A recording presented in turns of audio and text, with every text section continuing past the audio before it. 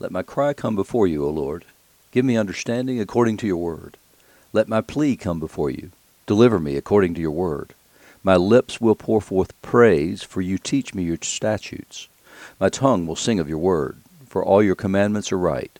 Let your right hand be ready to help me, for I have chosen your precepts. I long for your salvation, O Lord, and your law is my delight.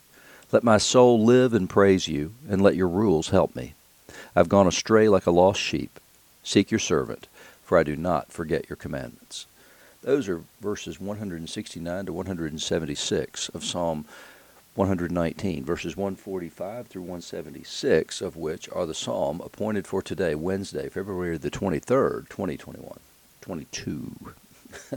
You're listening to Faith Seeking Understanding, and I'm your host, John Green. Thanks for being with us today. We're continuing our look at the story of Ruth in chapter 2 of that book, the first 13 verses. And then the epistle would be 2 Corinthians 1, verse 23 through chapter 2, verse 17. And then Matthew's Gospel, chapter 5, verses 21 to 26. This is Sermon on the Mount. It's a portion of that. So, as you remember in the story of Ruth, that Ruth is a Moabite woman who has married an Israelite man, and he and his brother and his father died while they were in Moab, and now they have come back to Bethlehem, where the family was originally from. They've come back there after the famine that had driven them away, or caused them to go away. It didn't drive them away, they chose. Now they've come back. She and her mother-in-law have come back. And so they've come back and received kind of a welcome from the people, but it seems that nobody's really providing for them. Now, there could be a reason for that. Partially, they abandoned the people in a time of need. So now Naomi had a relative of her husband's, a worthy man of the clan of Elimelech, whose name was Boaz. It's just a detail provided at the beginning of the story, because what you're going to see in a minute is that it's sort of unconnected from what comes next, but we're introduced to Boaz here as a worthy man of the clan of Elimelech, which would tend to mean that he was he maybe had stepped up into the leadership vacuum that Elimelech had created when he took his family and went to Moab. And Ruth the Moabite, as I told you yesterday, that you see that refrain kind of repeated along the way. It's being drilled into us to remember that she's a child of Moab. And it's important because typically the Israelites are forbidden to marry Moabite women. And it's interesting because then ultimately, because of Ruth, they reinterpret, let's say, the prohibition that's in Scripture about marrying the Moabites, because they refused to give any aid and comfort to the people when they came out of Egypt. And so they've reinterpreted the commandment to mean, it must only mean then that you're not allowed to marry, an Israelite woman is not allowed to marry a Moabite man. So Ruth the Moabite said to Naomi, "Let me go to the field and glean among the ears of grain after him in whose sight I shall find favor." Now, if you were gleaning in a field, what it typically meant is that you were poor. You were vulnerable, because the laws of Israel required them to not reap the corners of a field. There's a certain percentage of the corner of any field that you're not allowed to reap, because that's to be left for those who are struggling financially. But also there are a couple of other things that you can't do. You can't go back and do it twice. So if you miss something on the way, if you miss something on the way, then you can't go back and get it. If you drop things and they don't get into the sheaves, then those things are also available for the people who are gleaning in the fields. And so, like I said, it would tend to indicate that you were poor and that therefore you were vulnerable. And what we have here are two widows, so the widows being Naomi and Ruth, and so they're financially vulnerable because they've lost the land that was in the ancestral land of Elimelech had been lost, and so now they've come back and they don't have the means to redeem it. So she's forced to do this gleaning work. And Jewish legend has it, actually, by the way, just so you'll know, that Ruth was a princess. Her father was the king of Moab. That's the way that what they believe. And so it would be quite a come down, let's say, for her to have left Moab and come back to Bethlehem and now be gleaning in the field the way she is. So but she's doing what makes sense and the right thing to do. So Naomi said, "Go, my daughter." So she set out and went and gleaned in the field after the reapers. And she happened to come to that part of the field belonging to Boaz, who was of the clan of Elimelech. And we've already been told that once. And what it means is that the clan would be a smaller subgroup of the people of Judah.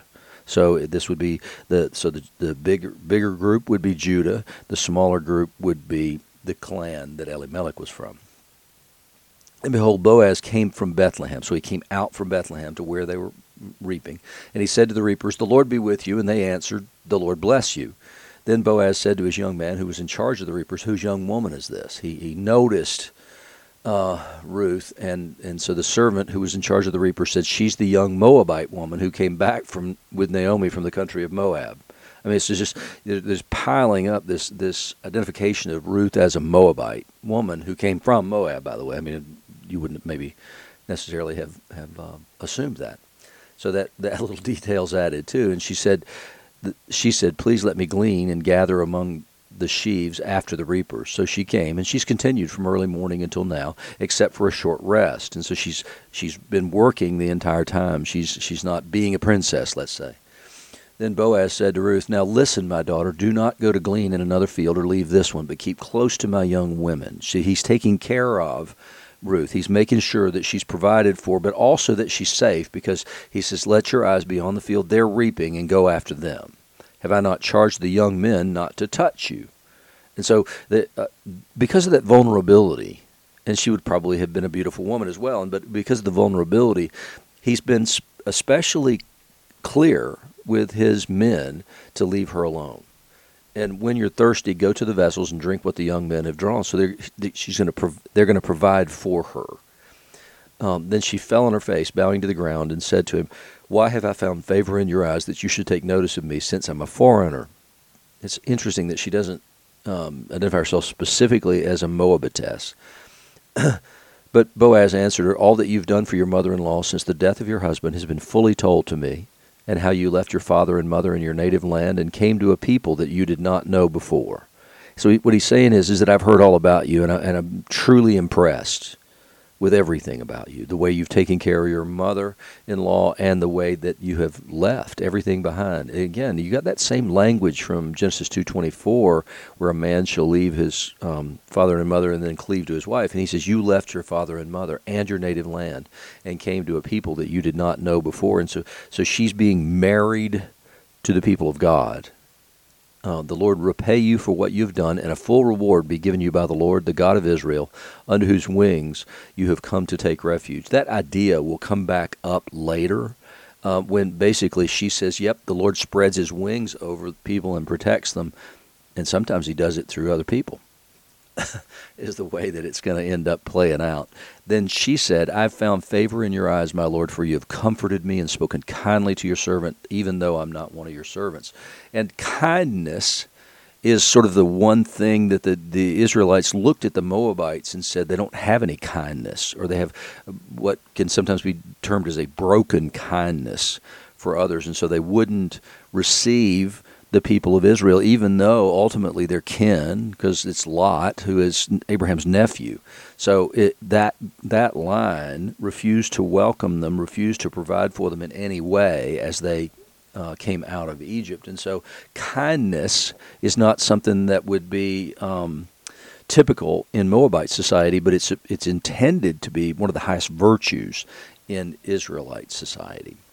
In the gospel lesson today, Jesus says, "You've heard it said that it was said to those of old, 'You shall not murder, and whoever murders will be liable to judgment.'" Well, he's just quoting from the Ten Commandments, right? You shall not murder, do no murder. He said, "But I say to you that everyone who is angry with his brother will be liable to judgment. Whoever insults his brother will be liable to the council, and whoever says you fool will be liable to the hell of fire."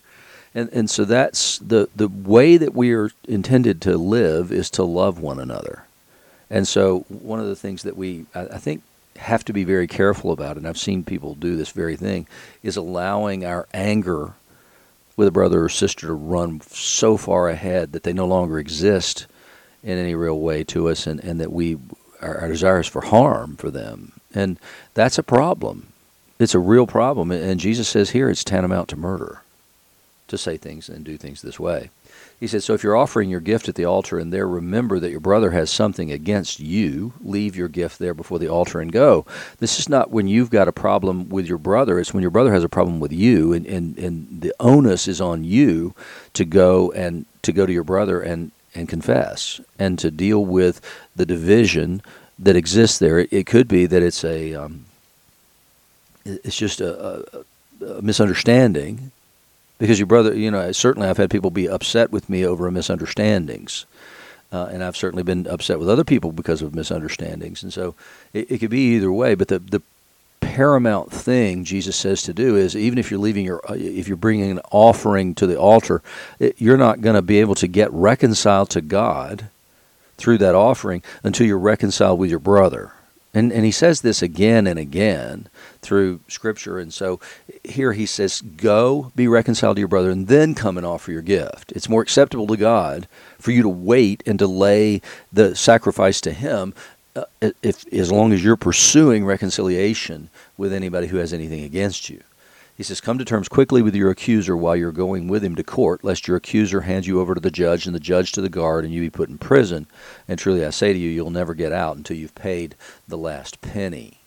And Paul speaks about that in Corinthians as well, as saying that it's wrong for us to go to courts of law with one another.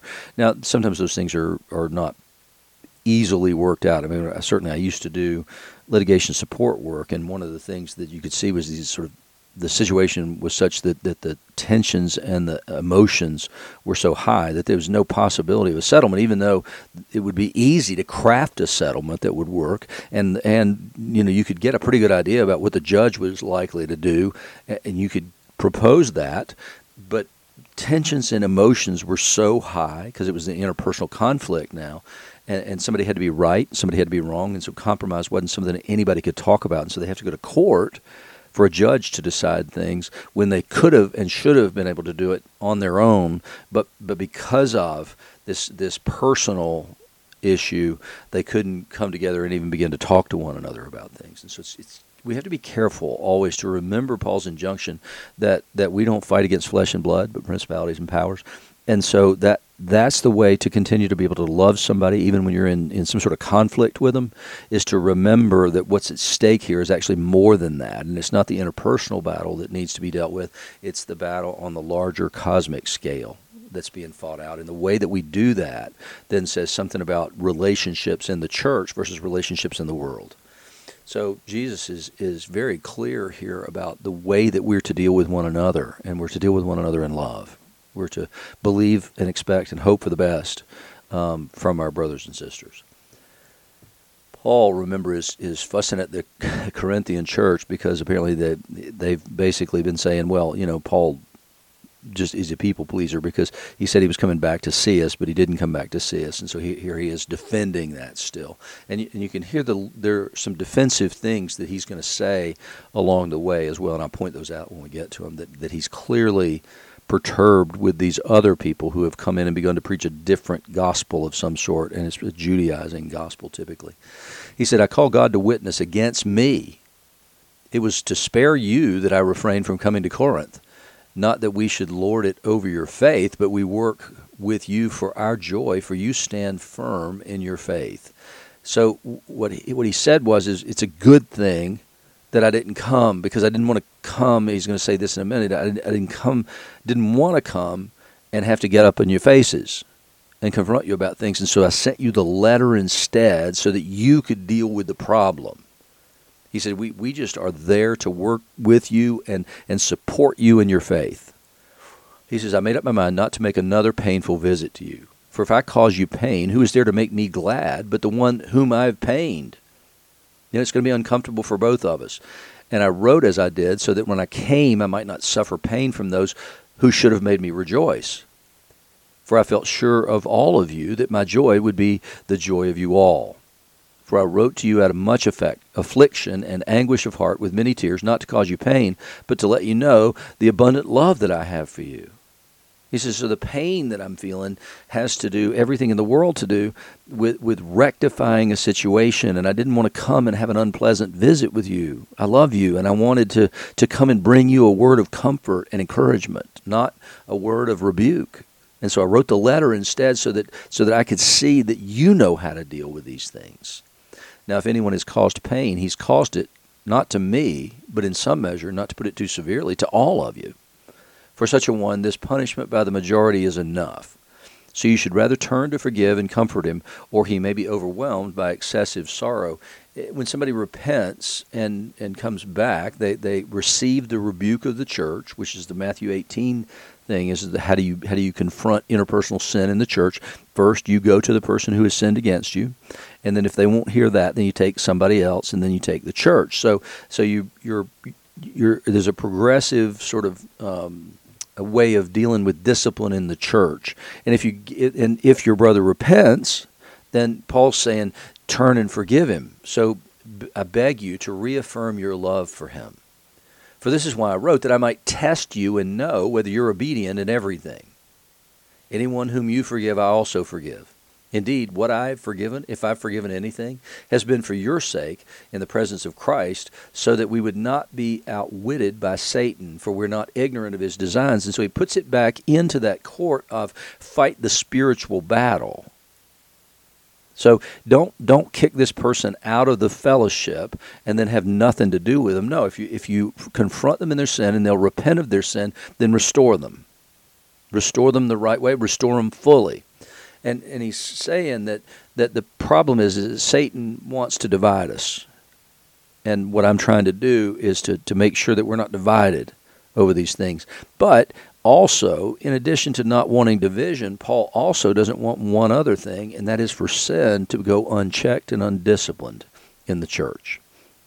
And so it's important that both those things happen, that discipline take place, that they deal with sin ruthlessly in their midst, and then that they reconcile with the one who sinned so long as they repent.